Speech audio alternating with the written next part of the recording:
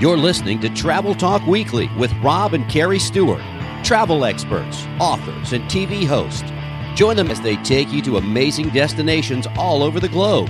Whether it's cruising the seven seas, exploring Europe, or being pampered at an all-inclusive resort, Travel Talk Weekly is your passport to the world. Hello, my friend, and welcome to Travel Talk Weekly. Rob and Carrie Stewart here, coming to you from the Creating Magic Vacation Studio in beautiful Orlando, Florida. This is show number 132. And this week's main topic is one of the most popular and fastest growing segments in travel, river cruising, and specifically the rivers of Europe. When we first got into the travel industry over 15 years ago, river cruising is something that we knew absolutely nothing about, but everyone was talking about it. You're traveling on what essentially were the highways of ancient Europe. A different city every day, sometimes two, and no need to worry about getting seasick on these cruises. Or river sick. True. But yes, the rivers are calm and smooth. And there's a really, I think, kind of cool reason that these vacations became so popular back in the late 2000s when we started looking at them. And it's because of a TV show, and one that was on PBS. And that show was Downton Abbey, and the company was Viking River Cruises. And since then, they have added ocean ships, so they have kind of renamed themselves to just Viking Cruises. They started in 1997, and their constant advertising on Downton Abbey pretty much made them the only river cruise line that anybody knew about. Our first was in 2014, and that was on Ama Waterways. It was on the Rhone River in southern France, which is one of the rivers that we will talk about here in just a few minutes. And one thing that was very clear on that cruise was that the majority of the guests on board were quite a bit older than we were. Most were in their 70s and 80s. We were definitely on the younger side, being that we were in our 40s at the time. But that is trending downward a lot at this point. You may see a few people in their 20s, but you're going to see a lot more people that are in their 30s, 40s, and 50s. But one reason we're excited for this topic is that we are going to a River Cruise Expo in March in Budapest, Hungary. Yeah, we're going to be staying on the Riverside Mozart during the event, and they are brand new to river cruising, and we can't wait to visit their luxury river cruise ship. And then right after that expo, we're going to sail with Ama Waterways again. I mean, you can't go all the way to Europe for a River Cruise Expo and not go on an actual cruise. And this one is on the Danube, one of, if not the most popular rivers to sail on. So where can you go on these river cruises? Because there are actually river cruises all over the world, not just in Europe. You can go to Asia, Africa, and both North and South America, and even Australia. I know you want to go there for sure. I know do. That's on your list. We did have an incredible time sailing on the Amazon River back in 2015. And 2014 and 2015 were really busy cruise years for us. We did 12 cruises in 2 years. Love that. Yeah, it was fun to see all the differences too, because we were cruising on lots of different cruise lines, including the river cruise. So before we get into that full list of rivers to sail in Europe, let's talk about a few more reasons that this type of vacation is so popular and may be perfect for you. To start with, the ships are way smaller. Our Rhone River Cruise had about 175 people on it. The Amazon River one had like 24, 25 other people besides us. Yeah, and then the crew, they were also the cooks, our guides, the bartenders, and the entertainers. Hello to the Chunky Monkeys. Yeah, they were so fun.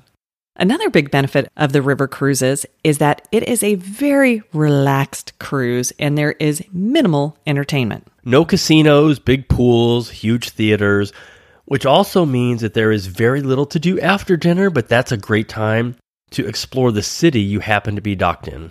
Another thing I love about river cruising is that you really get to meet your fellow passengers. Because the ships are all very small and very intimate compared to those large ocean ships, you're going to meet a lot of people. We also found that people were a little more outgoing on these cruises, and there are some that we still stay in touch with to this day, many, many years later. You're absolutely right, because the ships are so small. You see these people so many times that if you don't start talking, it would be awkward. So you kind of, oh, hey, good to see you again. How you been? But you really get to know people. And these are people that really love the culture and the history of the cities that you're traveling to. And because it's a river, you never lose sight of land. Many people are prone to getting seasickness because the movement on the big ships, that will not happen on a river cruise. I remember sitting down, we were having dinner, and the water line is pretty level with the table.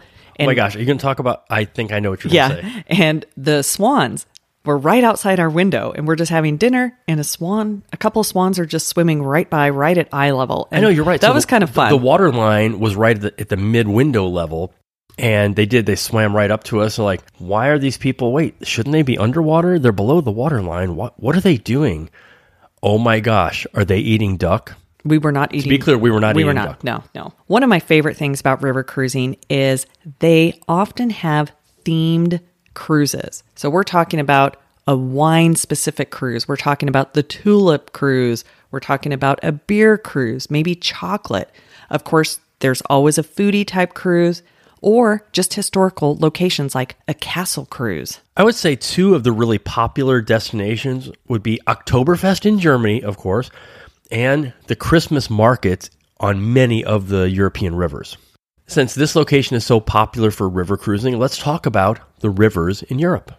So when picking a river cruise in Europe, it's best to first come up with either the countries that you want to visit or the historical sites you're most interested in, and then match it up to a river. There are a lot of rivers over there. We're going to talk about the 5 main ones.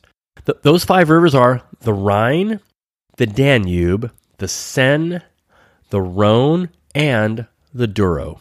So we'll start with the Danube. This is one of the more popular ones. And the one we're going on that I'm excited about? Yeah, so this one is visiting countries like Austria, Bulgaria, Croatia, Germany, Hungary, Romania, Serbia, and Slovakia. You can cover a lot of Europe on this particular cruise. The Rhine is going to be France, Germany, the Netherlands, and Switzerland. Yes, this one's perfect if Amsterdam's on your list, or maybe you want to go to Basel. I mean, there's some really cool cruises here. Or if you want to smell really, really good, you can go to Cologne.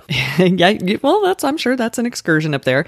There's also some really good wine regions that touch this particular river. Next up is the Seine. Here, the most popular places are going to be Paris and Normandy. Of course, Paris is a very popular city, and cruising on the Seine not only takes you there, but also the very historic place of Normandy, where D-Day took place in World War II. And I think that's the number one reason people will do this particular cruise. You are right. Next up is the Rhone River.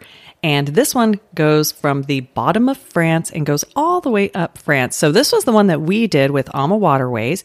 And we started in Arles and then went all the way up to the gastronomic capital of France, Lyon. And then we ended up flying out of Paris, so we took a train there. But it did include a stop in Beaujolais, which was a really great wine country. What also made this cruise, I think, so special, but also very memorable, is we saw the place where Vincent van Gogh painted Starry Nights, which was actually in Arles. And then when we went to Lyon, even though the cruise was technically over, that was our last stop before we went to Paris, we had a cooking class. And I still remember it to this day. I mean, these are some of the things that when you're taking a European river cruise, the things that you can do, we call them excursions, but the things that you can do are limitless. Now, over a little further south in Portugal, there is the Douro River. And this river is really famous for cruising in Spain and Portugal. Again, a totally different experience than what you would experience on the other rivers that we talked about. Because they speak Spanish and Portuguese. Yes. Is that right? I'm guessing that's one reason. I don't know.